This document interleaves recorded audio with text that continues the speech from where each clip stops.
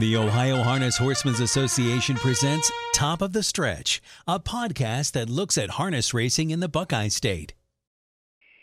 With us today on Top of the Stretch, the race secretary, director of racing for MGM Northfield Park, Dave Bianconi.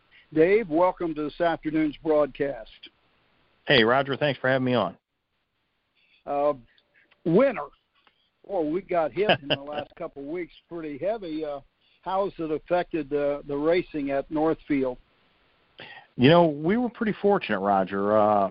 Usually in the northern part of the state we get it worse, but this year, especially the last few weeks, I know Southern Ohio had it worse than we did. So we haven't had any major disruptions. The only cancellation we had was one day back in December when we got just a ton of snow, lake effect. But since then, it has not been all that bad by Northeast Ohio standards. When you have a cancellation due to winter weather or something like that, how does it affect the race office and the way you racing schedule from then on?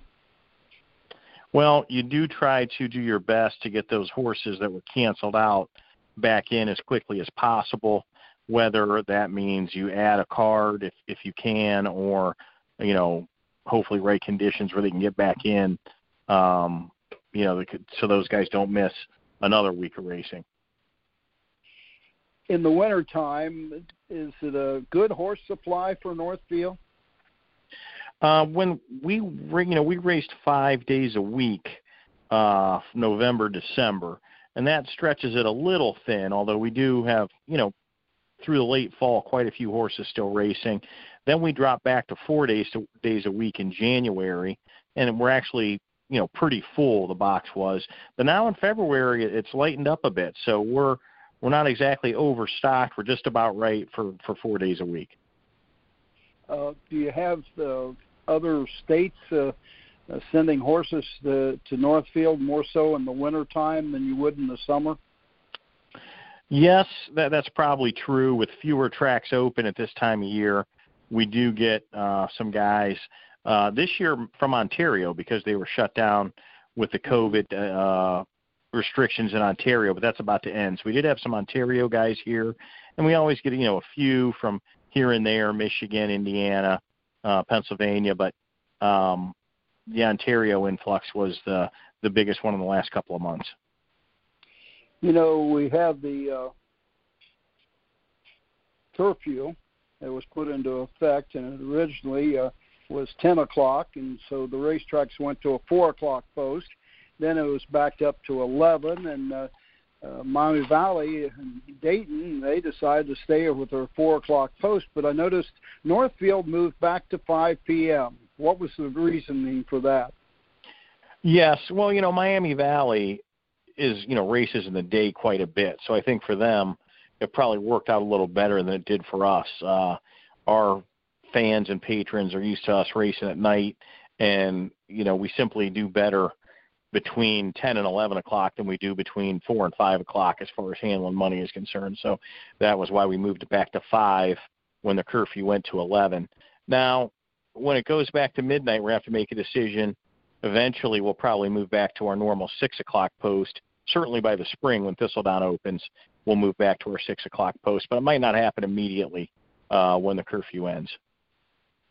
Has the earlier post time affected your total mutual handle?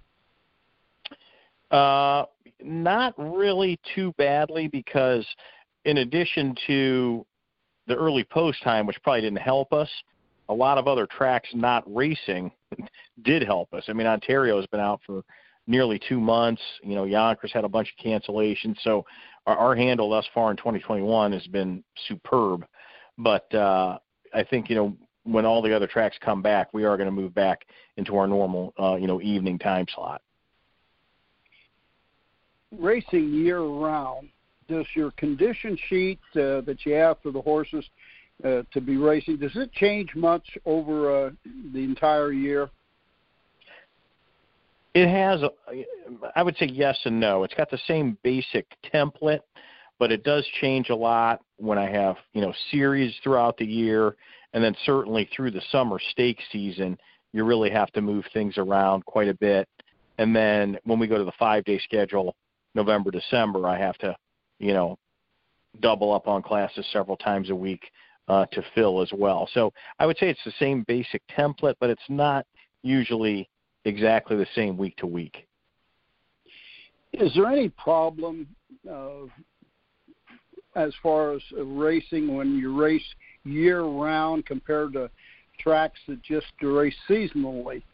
Does that I have to create some problems? The problem is I have to work too much. I want Jason Roth's job at Scioto. I talked to him. He's having a cocktail out in the Lanai, and I'm still working. That's the biggest problem I see with year-round racing. But no other real problems? No, I mean, sometimes horse supply, sometimes, like for instance, during the curfew, obviously the casino part of the MGM wasn't handling as much money because they weren't open as much. If you're a seasonal track, you can make that up in the next few months because you're dark anyway. For us, we constantly are paying out purses week after week after week. You kind of have to balance your purse pool on the fly rather than having a dark time to be able to rest for a minute and just make money to bankroll for a war chest when your meet starts. Your featured races that you have during the year, you cut back on a few last year with the heavy COVID operation. Is that going to change this year, or hopefully is it going to change? Yes. The Battle of Lake Erie we did not have in 2020. It is back in 2021 on Saturday, June 5th.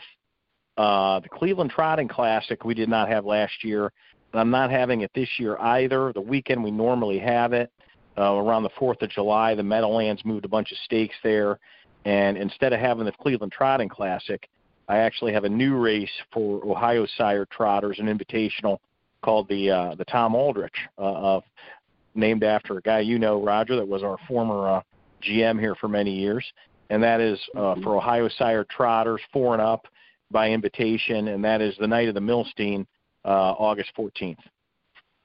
And what's the next stake that's on the horizon from right now? What will be your first big event? Battle of Lake Erie on Saturday, June 5th is our first big stake of the year. Now, is that an invitational? It's an invitational for the best free-for-all pacers in the sport. And then the Mills. I'm sorry. Go ahead, Raj. Well, I was just going to say, having a race such as that early in the year, is that an advantage or a disadvantage?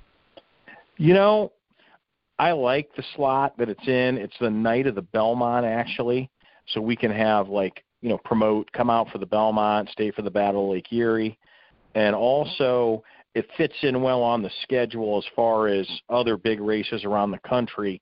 There were no other big free-for-all paces that weekend, so it's a better chance for me to get some of the best horses here to Northeast Ohio. Ohio Sire Stake Finals, Buckeye Finals, the Fair Finals, any of those races scheduled for Northfield this year? Yep. We do have Ohio Super Night. It is Sunday of Labor Day weekend. That is Sunday night, September 5th. We're glad to have Ohio Super Night back at Northfield. And I believe, gosh, I should know this off the top of my head, I think we also have the Buckeye Stallion Finals the night of the Courageous Lady. I think that is Saturday, October 16th, I want to say, is the Courageous Lady and the Fair Finals. Or not the Fair Finals, the Buckeye Stallion Series Finals. The Sire Stake Finals normally had been held on a Saturday night, and then I think it was a year ago or so they moved it to a Sunday. Is Sunday a good night for the Ohio Sire Stake Finals, you think? It is. In fact, the last time we hosted it, which I think was it 2019 or 2018? I'm not even sure. The last time we hosted it was also Sunday night of Labor Day weekend, and despite the fact it was a monsoon, we had a very good night. So the fact that there's a holiday the day after certainly helps the on-track crowd better than a normal Sunday night. So we're going to give it a whirl again on Sunday the 5th.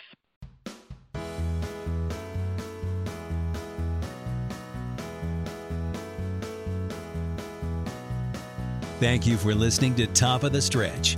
Top of the Stretch podcasts are a presentation of the Ohio Harness Horsemen's Association.